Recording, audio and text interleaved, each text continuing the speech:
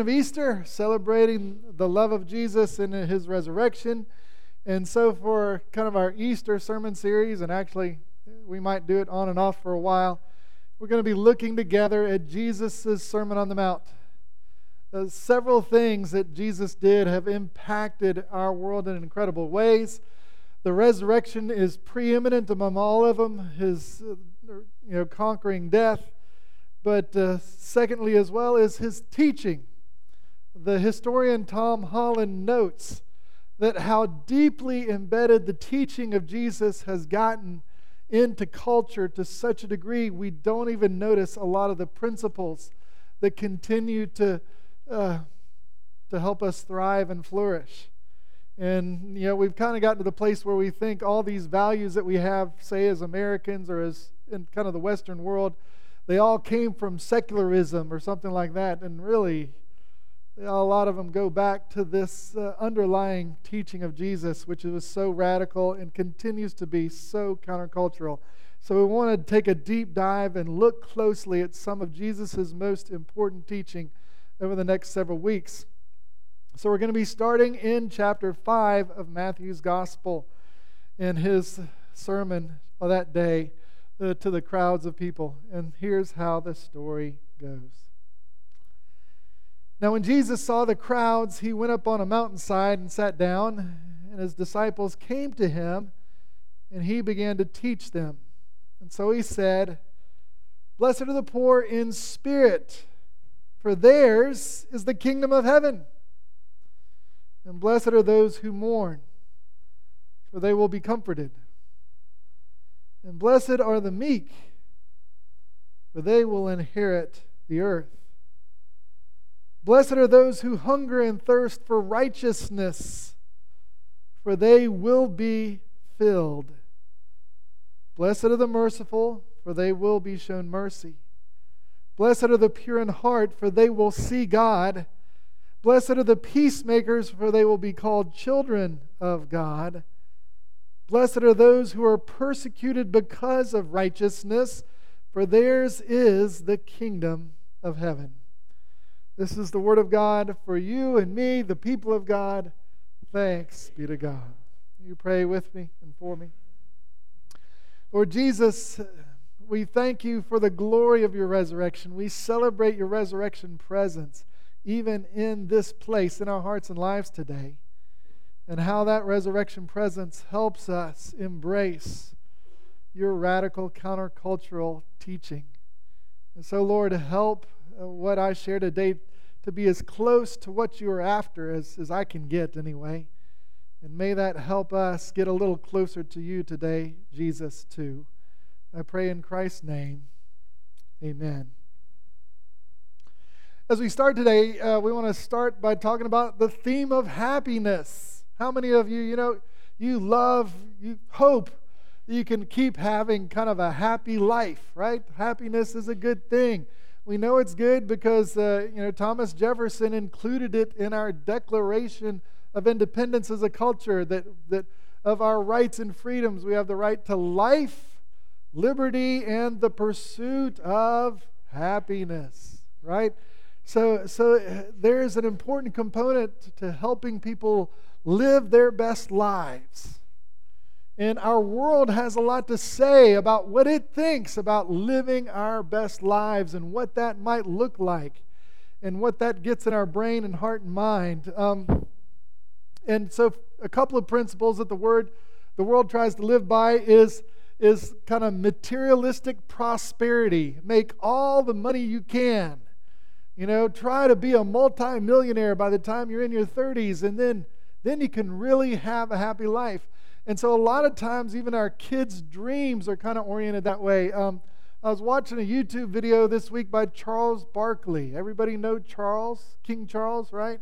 Used to play in the NBA, now commentator and all that. And he was talking about the time that he did a commercial that caused a good bit of controversy, where he told everybody in the Nike commercial or whatever it was, "I am not your kid's role model.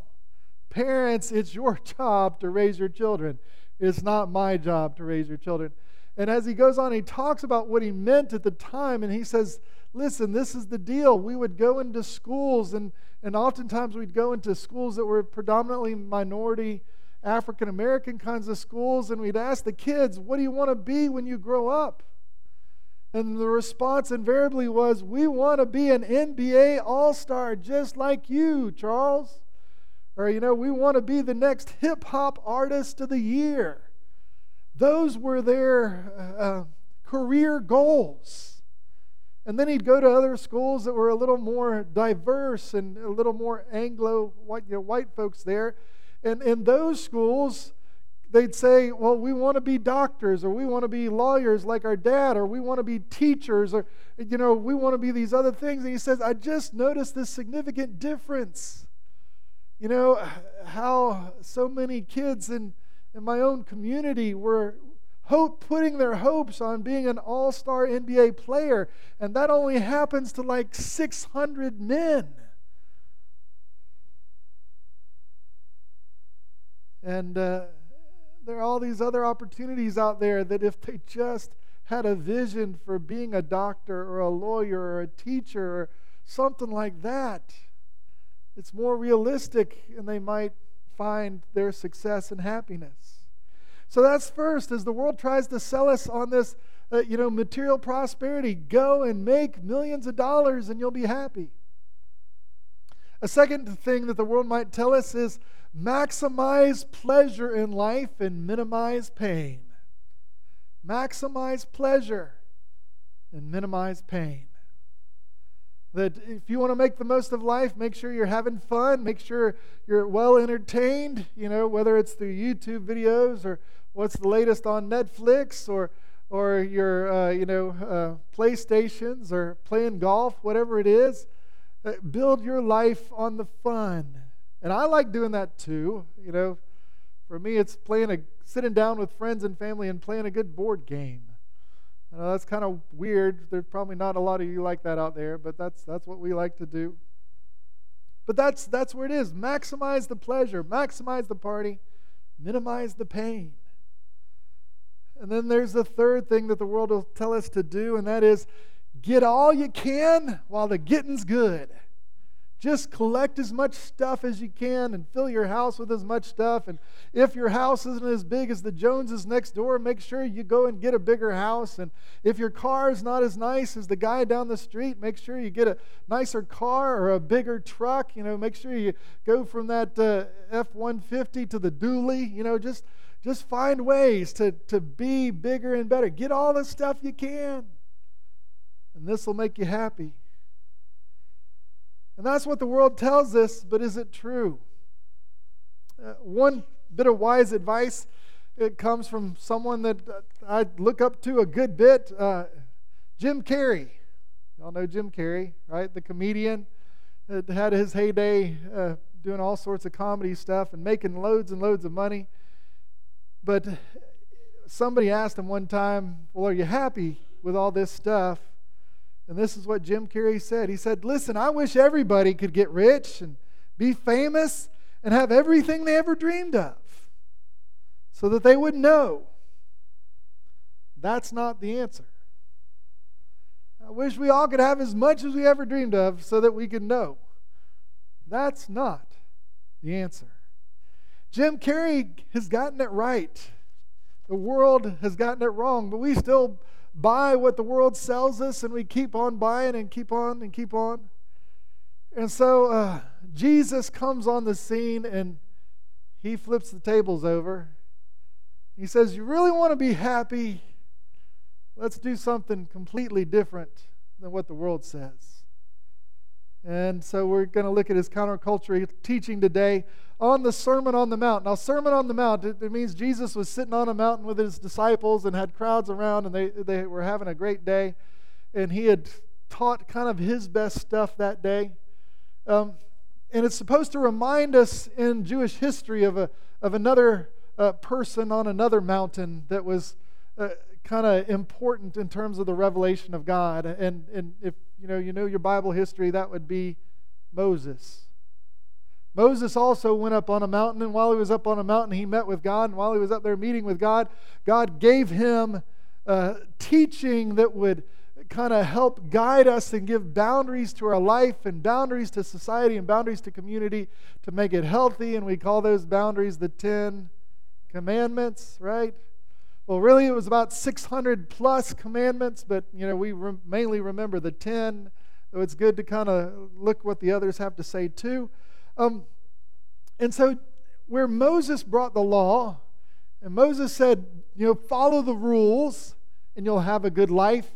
We get, 1,500 years later, or at least 1,200 years later, and we come on the scene and Jesus says, yeah, what God did through Moses is great, but do you really want to be happy? Do you really want to be blessed? Are you hungry for more than the law can give you?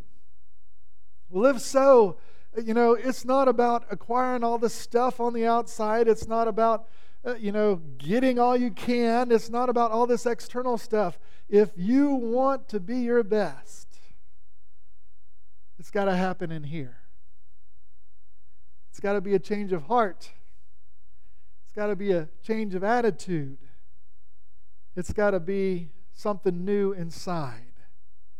And it's not just about happiness. It says, Jewish folks, they liked a richer word than happy. Happy is kind of narrow and, just an emotion kind of deal.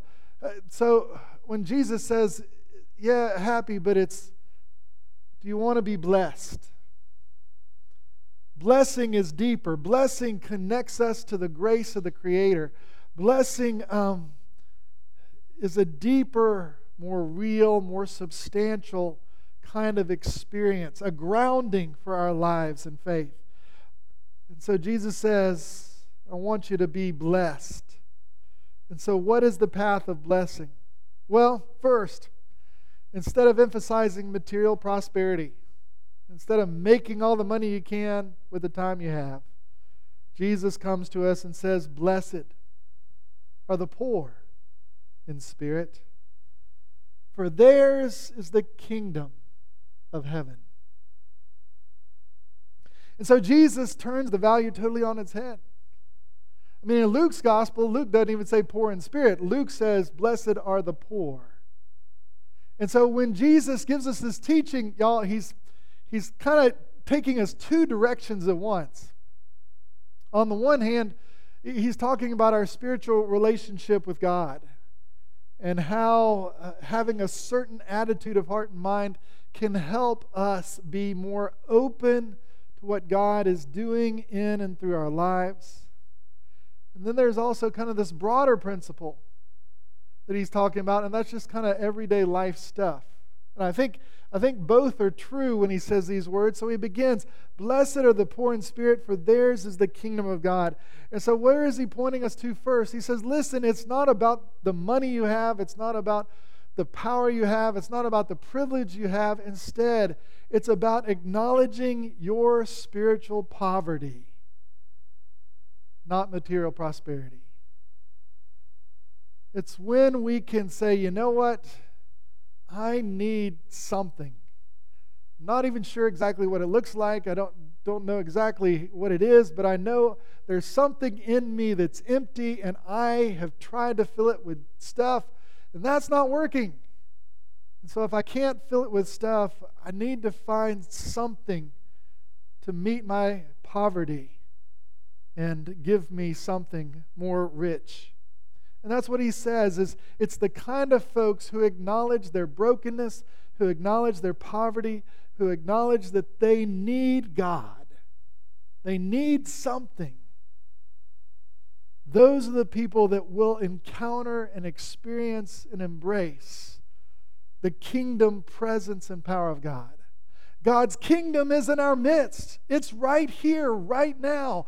It's a breath away from all of us. But if you want to experience the kingdom,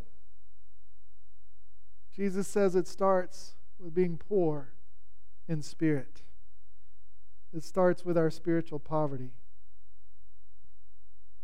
Then the second thing he says is, instead of getting all the, how did I say it before?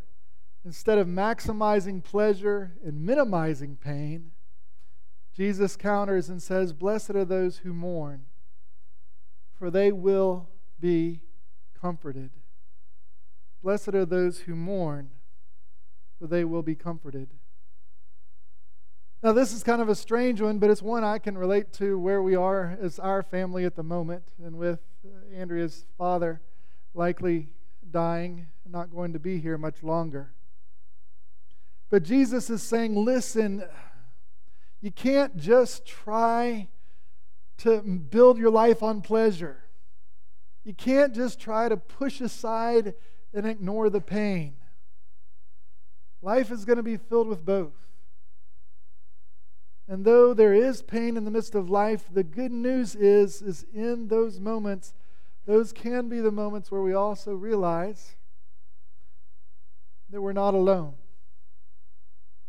It says, "Blessed are those who mourn, for they will be comforted." That word comforted is where in the Greek they get the word paraclete, and the word paraclete refers to the Holy Spirit in a lot of the other places in the Gospels. And that paraclete means comforter, that paraclete means advocate, but what it ultimately means is in our most vulnerable moments, in our moments of greatest grief and pain and loss, we're not alone. God is with us.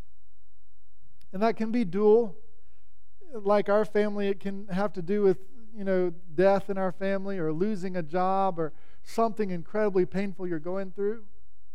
But there's also this component that it has to be about your relationship with God. And in your relationship with God, in those moments when you can mourn over your own brokenness, where you mourn over your own failures, where you mourn over your mistakes or your guilt or your shame, when you begin mourning over, God, I'm just not as good a human being as I wish I was,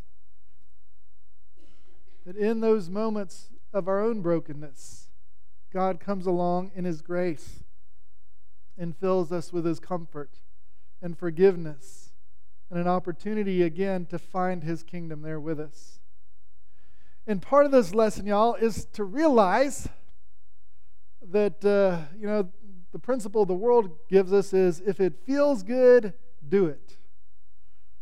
And Fred Craddock once said, Fred Craddock is a great preacher. He's dead now, but was a teacher at Candler for years, one of the great storytellers of the 20th century. Fred used to tell a story about this, that not everybody lives by the rule, if it feels good, do it.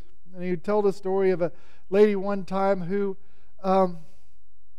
she worked at a nursing home. And similar, I think, to what our doctors and nurses and so many of you guys have been through over the last COVID years, right? I'm sure so many have had those kind of days where you've gone in and the nurses, and in particular this lady, she'd had a real bad day at the nursing home. Just everything that probably could go wrong went wrong. And she didn't feel loved. She didn't feel appreciated. She didn't feel like she'd had a good day at all. She came home and said, "That's it. I'm not going back. I can't do this anymore. I'm done. I'm finding another job." And Fred says, the next morning, the alarm goes off. It's 7 o'clock in the morning. She wakes up, gets out of bed, and heads back to the nursing home for another day. Because she's learned the lesson that the world don't really have to live by. If it feels good, do it. Her call is that job, even on the days she didn't like it. And so for many of us, this is that principle. Blessed are those who mourn, for they will be comforted. Blessed are those who are in grief, for it's in those times they'll realize they're not alone. If I could share it this way, though I don't like painful moments, and I know most of us don't like painful moments, do we? But y'all, it's in those moments that the sacredness of life shines through. Those are often the most sacred moments of our lives. Moments like right now where Andrea and her mom and her sister are down spending their last moments with my father-in-law, loving him and caring for him, conversing with him just a few more times. Those are special, sacred moments.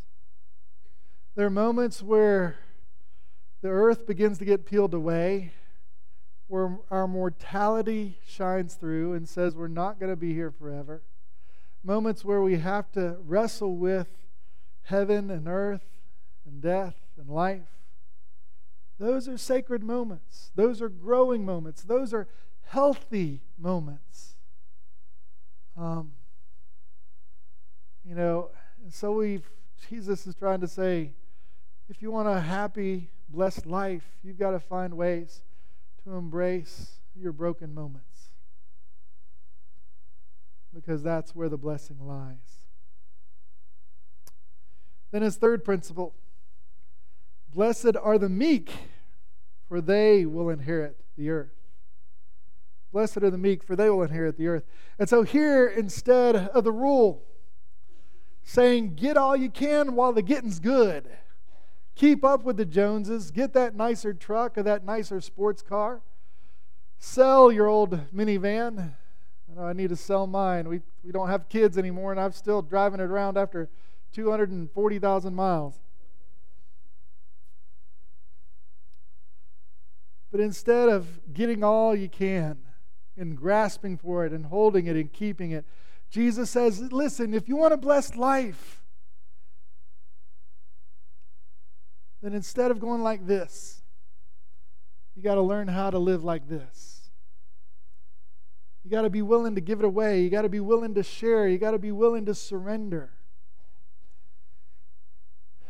I know an awful lot of folks in this world, they're great at hoarding. They're great at collecting. They're great at taking stuff for themselves.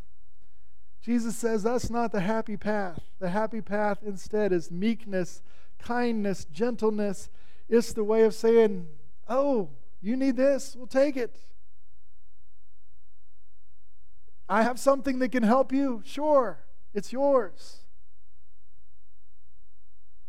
He says these are the kind of folks that will inherit the earth. These are the kind of folks that when the kingdom comes, God is going to entrust to these folks those kind of riches and wealth.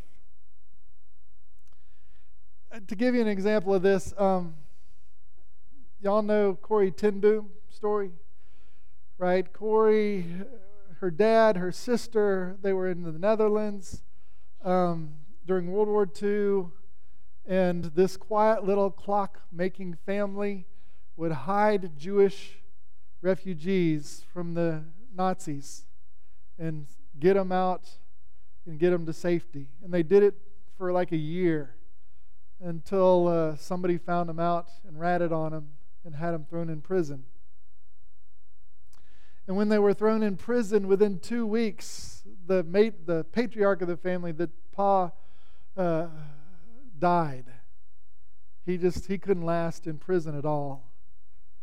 And fortunately, the two sisters, Corrie and Betsy, were sent to Ravensbrück concentration camp together. And so they were able to stay in concentration camp in Nazi Germany together for the last couple of years of the war.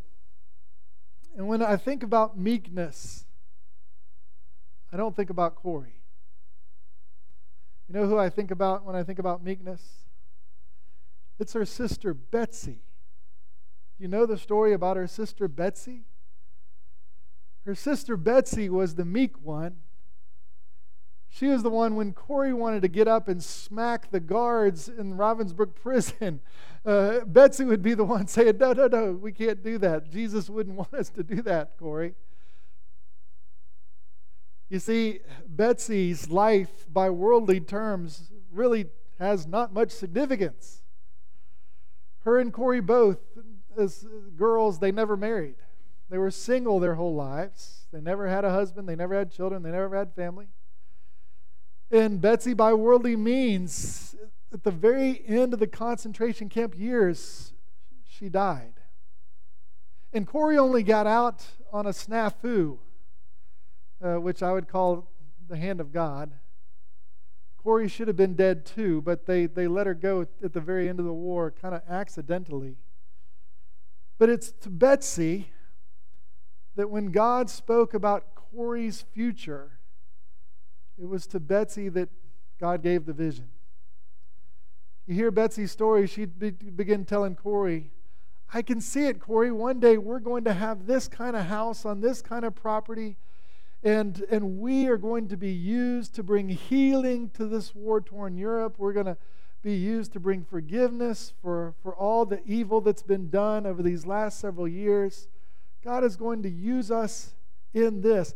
And she gave Betsy this glorious vision that would later become her sister's lifelong work of bringing healing to a broken Germany and a broken Europe through her ministry of teaching and preaching and forgiveness. By the worldly standards, Betsy died in a concentration camp without any worth at all. But yet she was the spiritual giant between her and her sister Corey. And it's in her meekness that I know one day in the kingdom of heaven, she's going to own a whole lot more stuff than me or any of us here. Because she is a giant in faith. And so that's what Jesus is saying. Blessed are the meek. They're going to be the ones that will possess things in the end, not those who grasp it now. And y'all, this is right before us, even within our own sort of denominational challenges. Right? The thing that breaks my heart a great deal in our present moment with the United Methodist group and the group that's ready to break away and become something different is we've entered a phase where both sides are kind of grasping and saying, this is my stuff, I'm keeping it for myself, you can't have it. And it breaks my heart because God doesn't bless that kind of way of doing things. We're not to be graspers. We're meant to be people who say, listen, if I have something you need, it's yours. That's who we're supposed to be. And so Jesus challenges us with all these things, but how do we live into it? How do we begin? How do we start reorienting our heart, our attitudes, our life into this different countercultural direction that's at total odds with what the world tells us success is all about and happiness is all about? What do? Well, he gives us the tip in verse 6. Blessed are those who are hungry and thirsty for righteousness, for they will be filled. You see, the real question is, are you hungry for something different? Are you thirsty for something more? Do you notice that you're missing something so deeply that you want to become something new, something different? Do you want to be remade as a human being and for God to be able to bless and bring out the best and to be able to work through your brokenness? How do we do that? We are hungry and thirsty for righteousness. I know the word righteousness used to trip me up. What it basically means is we want to be a people who do the right thing over and over and over again. In our choices, in our thinking, in our decisions, in our lives, we want to be a righteous people. That means we want to do the right thing every time. And the challenge in our day and age is we all live by what we call my truth, right?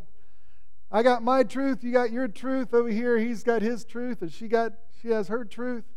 The problem with that is what we need more of is not my truth or your truth. We need God's truth. We need God's righteousness. We need God's holiness. And so we got to be hungry and thirsty for that.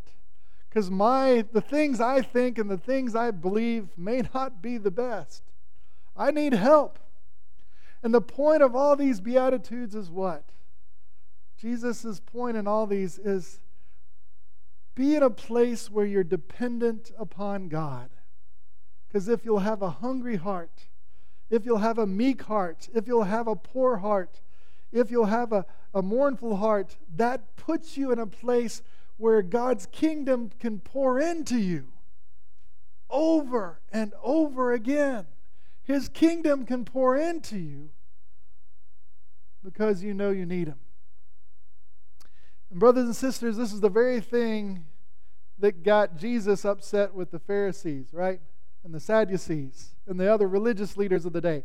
Why? Because for all their religion, the Pharisees, the Sadducees, the Jewish leaders, they weren't spiritually poor. They didn't have to be meek. They were proud. We're the right, religious, reverend kind of folks. We got it all together. We don't need this poverty stuff. We don't need this meekness stuff. We don't need to hunger and thirst for righteousness. We already know how to do it. And Jesus' whole point is, well, okay, guys, you got it figured out. So I guess I can't help you at all. And so our opportunity is to reorient our hearts and lives in prayer to become a new people who don't boast about our righteousness, but who instead hunger and thirst for God's righteousness. Because if we hunger and thirst, not that we figure it out ourselves, but He satisfies us. God fills us. God moves in us. So I close with kind of example of a story of a family who discovered this journey for themselves. And the fellow's name is Roberto Davalos. I think he's from Ecuador. I don't know for sure. I didn't write it down when I wrote the story down, but I think he was from Ecuador. He moved to the U.S. when he was 21 years old. And he was hungry for happiness. And so he pursued the American dream. So what did he do? He joined the U.S. Air Force. He married a beautiful American woman. He had a young, pretty daughter. He had a nice house and 2 cars, and he could retire at age 42 and receive a pension for the rest of his life. His life was comfortable and he was happy. He had found the pursuit of happiness. But Roberto and his wife Charmy decided also to follow Jesus after they were married. And so one day they were attending church in Valdosta, Georgia, where they were stationed in the Air Force. And one night they heard a missionary, a cross-cultural worker from Peru. And he came to talk about his ministry. And as he talked about his ministry, they said, "Oh, that's great." And they headed home. But on the way home from church that night, Charmy turned to him and said, "I'm going to be a missionary." Roberto, though, was like, "What? Are you sure?" He says for 6 months he struggled with Charmy's call to ministry. She might be called to be a missionary, but not me. I'm living the happy life.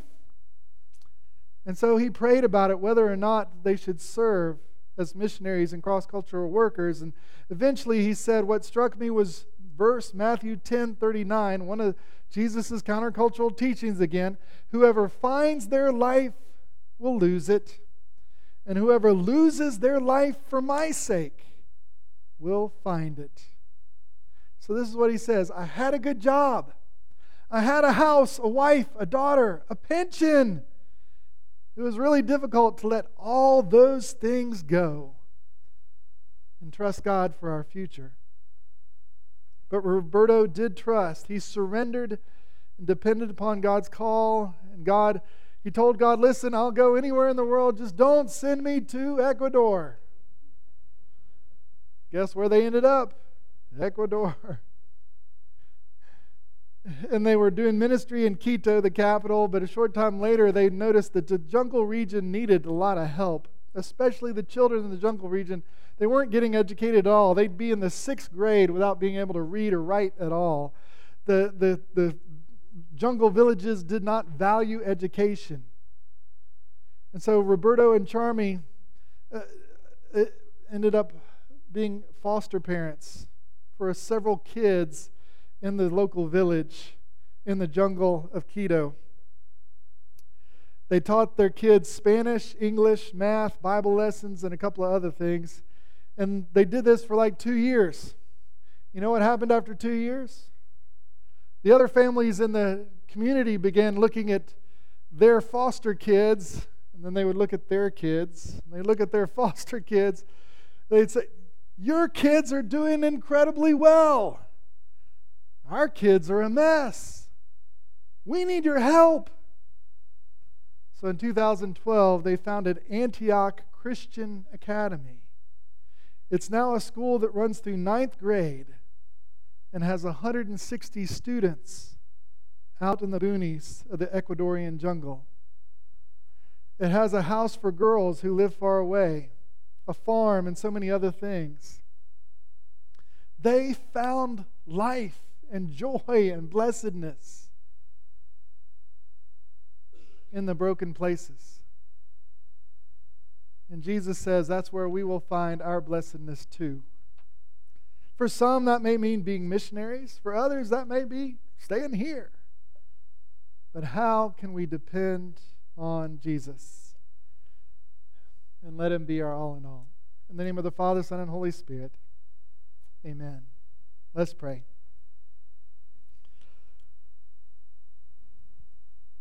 Lord Jesus, as I look to you today, I thank you so much for your insight.